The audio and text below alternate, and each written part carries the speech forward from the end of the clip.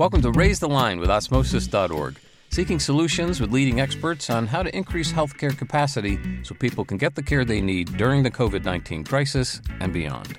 Hi, I'm Shiv Glani, and today on Raise the Line, I'm very happy to welcome Dr. David Perlmutter, a board-certified neurologist and 6-time New York Times bestselling author of books about the connection between nutrition and major diseases, brain health, and stress, among many other health and lifestyle concerns. You may be most familiar with his book, Grain Brain, The Surprising Truth About Wheat, Carbs, and Sugar. His latest book, Drop Acid, focuses on the pivotal role of uric acid in metabolic diseases. He is recognized internationally as a leader in the field of nutritional influences in neurological disorders and as a member of the editorial board for the Journal of Alzheimer's Disease. He's also a guest lecturer at top universities and serves as an associate professor at one of our partner institutions, the University of Miami Miller School of Medicine. So, Dr. Perlmutter, thanks for taking the time to be with us today. Shiv, I'm delighted to spend time with you today. Thank you for having me. And as you know, our audience is primarily current and future healthcare professionals, and at one point you were a future healthcare professional and medical student. Could you tell our audience what first got you interested in medicine and particularly neurology? I began my interaction with the world of medicine at a very early age. My father was a neurosurgeon. Actually, University of Miami, he was their first chief of neurosurgery back in the day. And, he was a very busy individual. And I learned early on that if I was going to spend any time with my dad, it was going to be really on his time. So I convinced him first to take me on rounds on Saturday morning when he would see patients. And then ultimately, when I turned around 13 or 14, he invited me to spend time in the operating room with him. In those days, I guess there wasn't as much concern about that. And I would hold retractors while he would take out brain tumors and work on somebody's back, taking out a disc. And so I had a very early exposure to medicine in general and specifically the neurosciences. In college, I spent a summer working in a lab doing research in Gainesville, Florida, at the University of Florida, writing a paper about the anatomy of the brain as revealed by the operating microscope. And we ultimately published an atlas to allow brain surgeons to go through the brain and understand it through a microscope as opposed to just looking at it without any magnification. Thereafter, I went to medical school and did a neurology residency, then went into practice of neurology.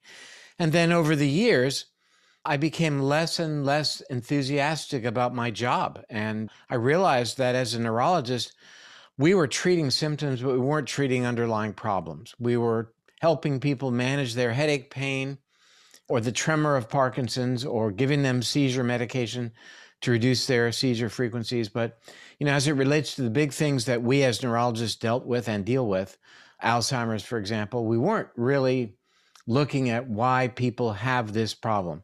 To this day, we do not have any meaningful pharmaceutical treatment for that disease affecting 6 million of us Americans. And so I set about to try to determine what are the inroads to that situation, Alzheimer's per se. And even way back then, I learned that already people were writing papers, doing research, indicating that our lifestyle choices play a very significant role in determining the brain's destiny as it relates to functionality and as it relates to disease risk. So I began becoming very interested in these factors, many of which, as you mentioned in the setup, are nutritional. And again, scoured the literature and found out that a lot of people around the world were doing some really innovative work and actually interventional trials and demonstrating that changes in the diet could have a direct bearing on charting the brain's destiny. After incorporating these kinds of ideas, as well as other lifestyle ideas like the importance of physical exercise, getting enough restorative sleep, etc., into my practice, and seeing not only feeling good about preventing disease, who would know if you actually did, but actually seeing that these interventions seem to be helpful in terms of treating the very illnesses that we're trying to prevent, I decided to write a book about it, and that was published in 2013. That was Grain Brain, making the simple claim that higher levels of sugar and refined carbohydrates were bad for the brain in terms of its destiny. And that book hit a note, ended up being published in 34 languages around the world. And a lot of people took notice. A lot of the mainstream tended to castigate it at first, but ultimately I think the literature provided verification of our contention. And that book seems to have stood the test of time. I then really began to dig much deeper into the inroads to metabolic dysfunction. What causes elevation of blood sugar? What causes hypertension? What causes obesity and at least overweight and elevated BMI? Why? Because they affect the brain. And realizing it's not just the brain, it's the heart, it's the immune system, it's risk for diabetes, it's risk for even certain forms of cancer, colon cancer, breast cancer, and pancreatic cancer. And so my journey took me deeper and deeper into what is influencing these fundamental mechanisms like inflammation, which is quite amplified when people are metabolically distressed. And that led me to consider that perhaps the gut bacteria might be playing a role. At that point, we were beginning to see literature that talked about dysbiosis or changes in the gut bacteria being related to our pervasive chronic degenerative conditions like diabetes and heart disease, but more importantly, being related to the mechanisms like inflammation and oxidative stress that are known to underlie these diseases. And I began exploring that quite aggressively and wrote a book called Brainmaker that looked at the relationship between things going on in the gut and a very distant, seemingly disparate organ, the brain, that somehow there was a relationship between the gut and the brain. Who knew? I mean, in our education, the gut and brain were as far apart as Miami and Chicago. But, there was never a discussion of any relationship of seemingly disparate body systems in those days. And, that was kind of early on in the microbiome exploration that, as you well know, followed thereafter. I then began to understand, along with another medical doctor, Austin Perlmutter, our son, that it was important to give people updated, great, meaningful, scientifically validated, clinically validated information about what they could do to improve their health. But it began to be puzzling to both of us that the biggest breakdown of the system of doctors learning information and purveying that information to their patients was the missing step 3, the action on the part of the patient to carry out the information that they were provided. We realized that there's a lot that affects an individual's decision-making, whereas we know what the best decision is, we can't bring ourselves to exercise each day, to cut back on the fructose consumption, to cut back on alcohol consumption, to make sure we go to bed at 9 or 9:30 and that we don't eat too late. All the things that we talk about that are important. While it's great to make the recommendations, that important part 3, making the decision and carrying it out, was the breakdown. We realized that about 75% of the information that patients are given from their doctors is not acted upon. So we began a deep exploration as to what's involved in making decisions. And we distilled that question down to reveal 2 important areas of the brain that are involved in how we choose to do what the doctor tells us to do or not, but really how we make any decision. And to simplify, there is an impulsive, non-forward thinking, non-empathetic thinking, narcissistic part of the brain called the amygdala. It does what I want to do right now, and I'm going to do it, and I don't care how it affects me or how it affects my future, or importantly these days, how it affects other people. And in addition, there's another part of the brain called the prefrontal cortex that lives behind the forehead. And that part of the brain may be called perhaps the adult in the room. That's a part of the brain that leverages data, that leverages past experience, that considers multiple possible outcomes, that considers how my decision might affect me, of course, but my future me as well, and might even affect other people and even affect the planet. Again, the adult in the room. And importantly, we learned that this prefrontal cortex exercises top-down control over the more impulsive, immature amygdala running the show. We call this top-down control. There's a connection between the two called the anterior cingulate. So we really rely on having the adult in the room if we're going to make better decisions, if we're going to even do the things or some of the things that our doctors tell us to do. That's important for us to understand as healthcare providers, because, you give people the very best information. You give them the printout, you call them the next day. But again, 75% of the information is not going to be acted on. So we distilled down this paradigm as it relates to decision making and recognized that the connection that is so important to allow the adult to stay in the room is highly influenced and degraded by the mechanism of inflammation. That when we augment inflammation in our bodies, we take the adult out of the room and make poor decisions. And why that really matters is because those poor decisions then enhance inflammation and as such bode poorly for future decision making.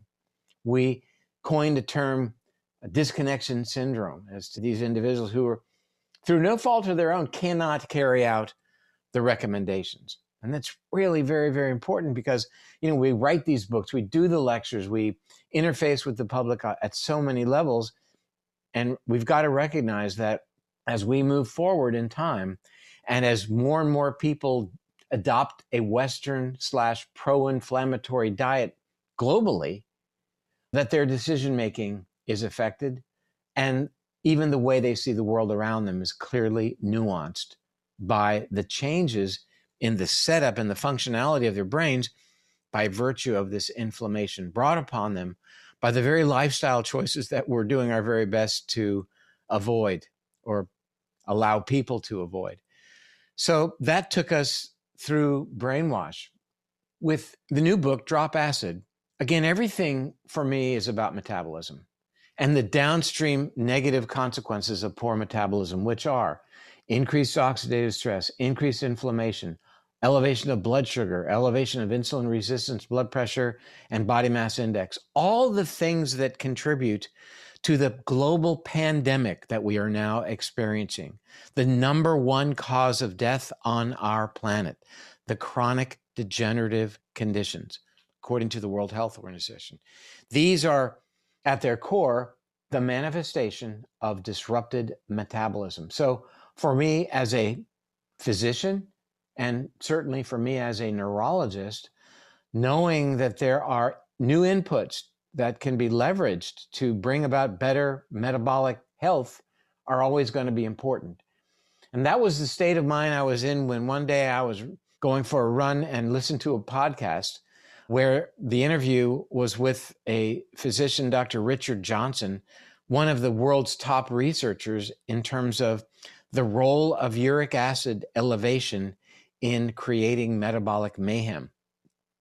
I was captivated by his interview, such that I doubled my run that day so I could hear it twice. I should tell you how long I run. And did what I guess any of us would do when I finally got home and grabbed a shower, picked up the phone and called him and said, hey, just heard this podcast, unbelievable, and I need to learn as much as I can about uric acid. We spent a lot of time on the phone. We talked about guitars that we played.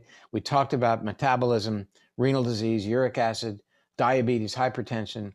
And at that point, I realized I needed to know everything I could about uric acid. Ended up pulling about 500 peer-reviewed references and learned an awful lot about uric acid well beyond what I had been schooled in, which was simply gout and kidney stones. That uric acid turns out to be a central player in metabolic syndrome. Matter of fact, that's the title of a paper that was written in 2016, a collaborative paper, Turkish and Japanese researcher, Uric Acid in Metabolic Syndrome, from innocent bystander to a central player, really focusing our attention on this uric acid as being really not just happens to be elevated in diabetes and hypertension and obesity, but it's playing a mechanistic, a causal role. And that's empowering as can be. Because if we know that and we embrace that and we understand that, then we now have an incredibly powerful new tool in our toolbox to rein in this metabolic mayhem that is globally pervasive. This is fascinating. I mean, you've preempted a lot of the questions I had about how you went from neurology to then nutrition and then the books. But, two things that immediately stand out I'd like to double click on. One is this concept of lifelong learning. Remind me, when did you graduate medical school? 1981. And so, 40 years later, you're still reading hundreds of peer-reviewed papers as you work to create new books and educate yourself first for your patient care, but then educate, the world about these issues. So the role of lifelong learning, and I'm curious, how, advice that you have for our audience about, is it just curiosity about how do you maintain that attitude of lifelong learning? Because what our people who taught me learn in med school was smoking is good for asthma, right? Like there's a lot of things that constantly are being revised, and it's hard, especially with COVID now, to know what's true. Does hydroxychloroquine work or not? And there's all these competing papers that come out. It's just the process of medicine. It's an art sometimes, not a science. Any advice on lifelong learning? And then I'll ask the second question after that. Yeah, so I think lifelong learning is good for you. It's good for your brain. And I don't do it because of that. I'm happy that I do it because I know it's therapeutic for me. I do it out of curiosity. And there are still a lot of unanswered questions, and more every day, which is a good thing. We don't know it all. I mean, when I was in medical school, the notion that our brains could repopulate with new neurons was absolutely blasphemous. If we would have mentioned that, they would have thrown us out. It was the notion that our lifestyle choices affect the expression of our DNA epigenetically.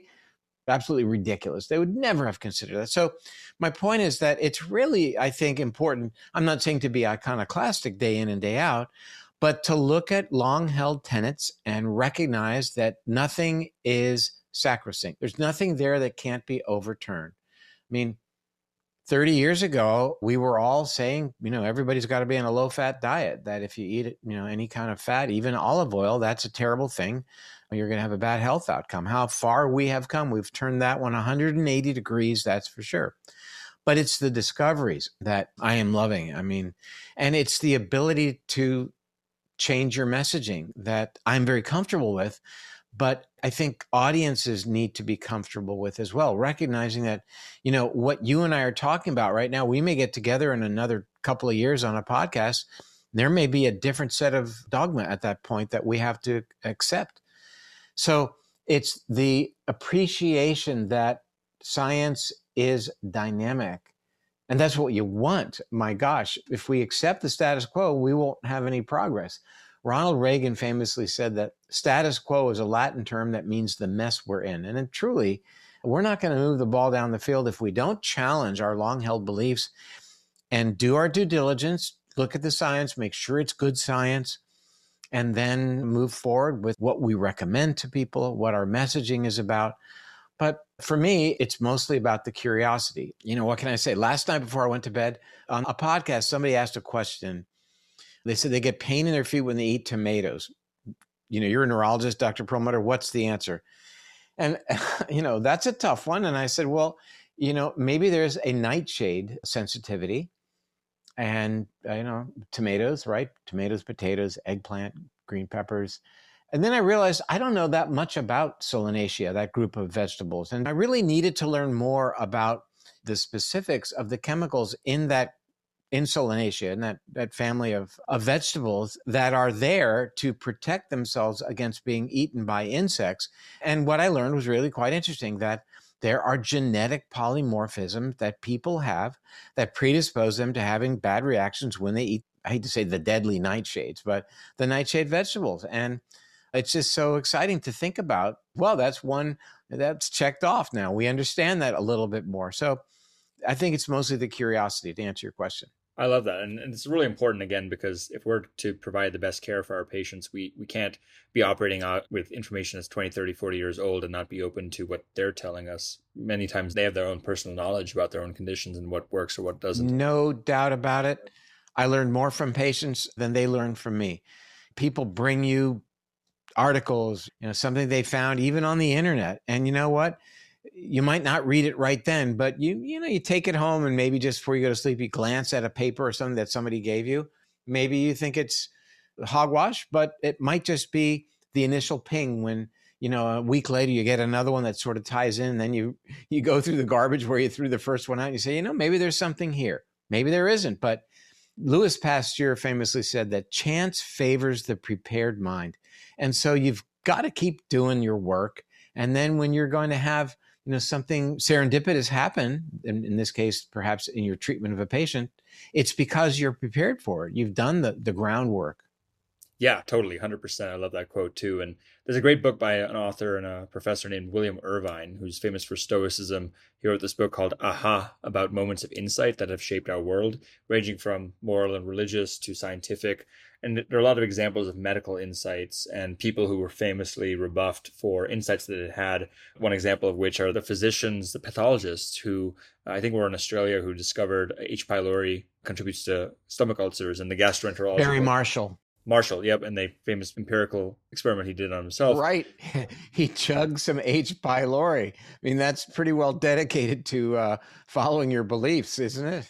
And he wound up getting a Nobel Prize for this discovery, whereas there are other people who, like Semmelweis, who were, went down as quacks for insights that they had that just were not, the science didn't catch up to their insights.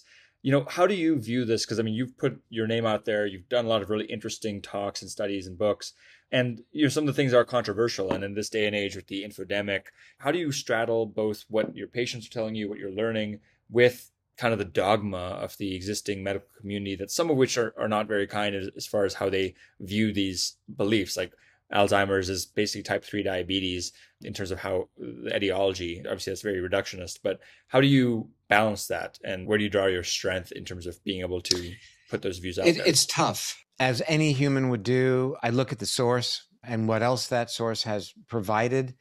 But, at the end of the day, it's the quality of the science. An opinion paper is one thing, maybe, have a lot of great information, but I want to see a study. I want to see a large study that's well controlled, that demonstrates significant meaning, significant outcome, for example, from an intervention. I'd like to see not hubris as much as people accepting that their study is less than perfect. The idea that, more work needs to be doing. So it's a little bit of humility as opposed to hubris. Yeah, that makes a lot of sense. And then the other thing you mentioned as you were going through this was that we have this information, right? A lot of information exists, and we're solid on the actual information. There's been large enough effect size for nutrition or exercise. Hippocrates even said famously, let thy food be thy medicine, let thy medicine be thy food. The role of lifestyle change in all these conditions. Behavior change is an issue. We've had several people on the podcast who've talked about this, including BJ Fogg, who's the Stanford behavioral scientist, wrote the book Tiny Habits. How do you change behavior? What are some of the behaviors you've most effectively changed in yourself or your patients? And what advice would you give to our audience about taking that next step from just having education and recommendations into actually helping their patients change their behavior? Shiv, it gets back to, behavior are the decisions that we make in any particular circumstance. That ultimately becomes our behavior. What do you do each day? What is your behavior like? It's based upon decision making.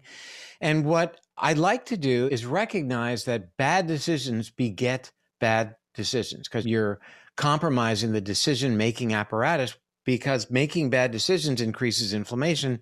And as I talked about earlier, it takes the adult out of the room, and you're locked in to a very primitive, self-serving, impulsive decision maker called the amygdala, basically the 5-year-old in the room, and you can't get out of your own way. So what we like to offer are on-ramps to better decision-making. In other words, whether it is with that individual, getting him or her to start a little bit of exercise, or maybe it's going to bed on time, or maybe it's a little bit of nature exposure, or maybe it's meditation, or a little bit of a dietary change, whatever we can do just to start to tip the scales of decision-making in a more positive way.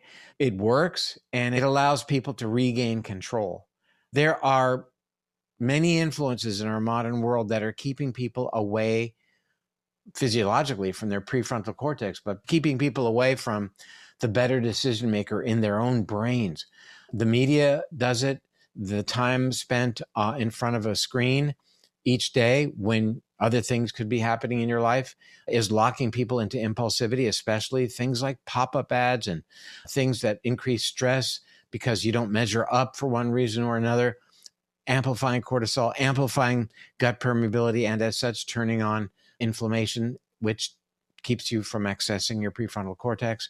The lack of physical activity, the lack of engagement with other people, all of these things tend to fan the flames quite figuratively and literally of inflammation. Inflammation, I say fan the flames, it comes from the word inflammare, Latin for fire. So inflammation means quite literally that, you're turning on the fire in your brain and burning up that pathway to better ability to make good decisions. So it's the small steps, and they are unique to that individual patient. What does he or she need? You're not going to tell every patient, all right, do me one favor. Tomorrow, I want you to go out and run 5 miles. It might be, I want you to walk to the mailbox at the end of the street and come back. Or it might be, I want you to buy a potted plant and put it in your living room. So it's really, that's art of medicine, to kind of feel out what might work best and be easiest and create something the patient can do, not focus on what they can't do. Once you get somebody to do something that they can do, even as simple as putting a plant in their living room, they've done something. They finally have gained a degree of agency, and that is hugely empowering, because then they realize that they, to some degree, are running the show. And that, as I mentioned, is hugely empowering. I love that. And this is one reason I'm a big supporter, again, of not just tiny habits and giving them some agency, but the fact that they believe in something. And an average patient may not be able to read a PubMed paper and get to the etiological root of how something works. But if they believe in some sort of advice and it gets them on an on-ramp to this stacked habit formation, because, if they're sleeping better, they're having more energy to exercise, which then gives them endorphin spikes throughout the day. It's all kind of, as you said, a positive feedback loop. So going from the macro, which is the stuff you've written about and published about in these journal articles, to the individual, I'm curious, what are some of the lifestyle changes / your habits that you found to be most useful, even down to the macro level? I'm curious. I'm personally interested in how many macros of carbs you eat as an example. Oh, okay. That's what you mean by macro. It's hard to say. I mean, my lifestyle choices do, like everyone else's, continue to change with, as we learn more and more about whatever it may be. Time restricted eating is kind of a new idea.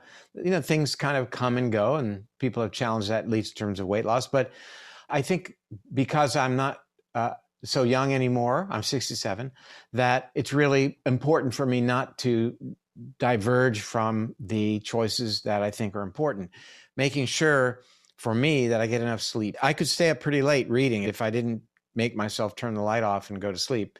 So that's really very important. Diet-wise, I generally don't eat until 12 or 1 because I just don't. I mean, I'm quite aware of an eating window and why that's valuable, the work of Dr. Sachin Panda, of course. But I'm exercising in the morning and doing other things. So I exercise every single morning. I have to keep my body in shape because I really depend on it. Who doesn't, right? And that consists of a good 45 minutes of stretching, of yoga, about 150 crunches, 50 push-ups, curls with a tension band, and then at least 30 minutes on the elliptical machine or 45 minutes to an hour of running. That's every day.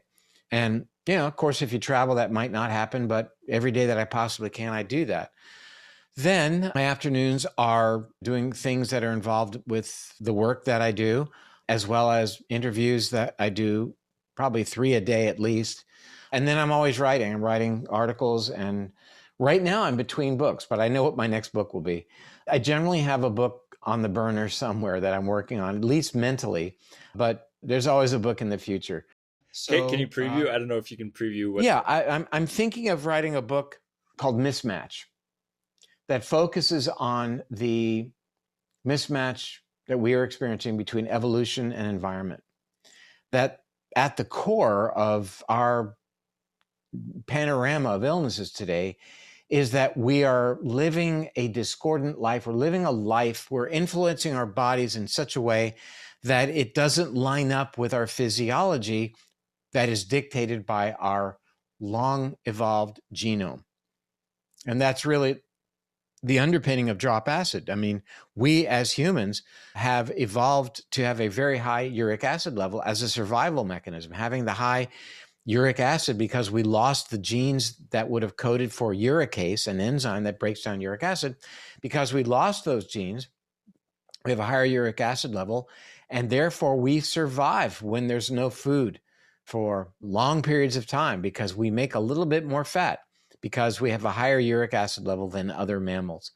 So now, of course, we're seeing the consequences of having the high uric acid level That's the mismatch. Our physiology gives us this beautiful gift, and yet we send the signals to our physiology that winter's coming, we need to make and store fat by eating a lot of fructose, as an example. That's the mismatch I'm talking about. The mismatch has to do with our lack of physical activity, our lack of exposure to sunlight, broad spectrum light, the amount of stress in our lives, etc. There's so many things about our modern world. It's sort of the underpinning of the paleo mentality that, if we can emulate the experiences, the environment of our Paleolithic ancestors, we'd be more in line with our genome. And interestingly, for me, this is going to be full circle because my first paper on this topic was published half a century ago in 1971, probably before you were born, in the Miami Herald. And I concluded that missive by asking the question, what about us who are living today with this outdated machinery? Meaning that our bodies, our physiology, as dictated by our genome, is really more appropriate for another time, a time when we were stressed by food scarcity and other types of stress. We were less comfortable. And it's this mismatch that really, as I mentioned, is really at the cornerstone of our extensive list of chronic maladies that we're suffering from. That's fascinating. I can't wait to read that because, there's so many good examples of that. And science has done a tremendous job of helping us overcome natural selection. But as we've been living longer and we have the silver tsunami coming, it's going to show up. It is showing up with, Alzheimer's and dementia being the perfect example. So my last question for you is, go back to 1968 when you were starting medical school around that era. What advice would you give to a young Dr. Perlmutter about approaching his career in healthcare? And maybe if that's the same advice you'd give a current student, I'd be interested, or if it's diverged as well. Your son apparently went to medical school too, so any advice you could give our audience would be great. Yes, I would say be more open-minded. Understand that medical schools are very curriculum driven and that there is significant industry influence on that curriculum. And it's unfortunate, but it's reality. I'd say be much more open-minded, question everything you're being told. And beyond that, really do your best to be as open-minded as you can about the incredible influence of lifestyle choices that people make in terms of their health. In America and in Western countries in general, we practice reactive medicine, meaning people come in with a problem that has already developed, and then we do our best to help them. And I think it would be valuable to spend some time focusing on learning about proactive medicine, also known as preventive medicine, keeping people healthy in the first place, wondering, how did they get to this place? And next patient that comes in, we're going to think about that and put that into play. You're not heroic when you're being involved in preventive medicine. You're not cathing a stenosed coronary artery at 3:00 in the morning or whatever it may be and being the hero. But there's a lot to be said about talking to people about their exercise program, their diets, long before that coronary artery became occluded. So I think those are the recommendations I'd make. Yeah, great advice to end on: being open-minded, staying curious, and being a lifelong learner. And again, sharpening the axe, as we like to say. So Dr. Perlmutter, thanks so much for not only taking the time to be with us today, but more importantly, for the work that you're doing to advocate for all these lifestyle changes, not just, again, healthcare professionals, but with the general public. Shiv, I want to thank you for having me today. Great questions, and I'm glad we got to explore these areas because I think they're really important. Thank you again. Likewise. Thank you. And with that, I'm Shiv Gaglani. Thank you to our audience for checking out today's show. And remember to do your part to flatten the curve and raise the line. We're all in this together. Take care.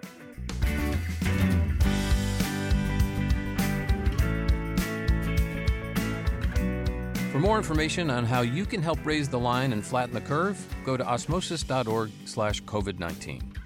If you like this podcast, please share it on your social channels. You can also subscribe to the series and check out all of our podcasts at osmosis.org/Raise the Line Podcast.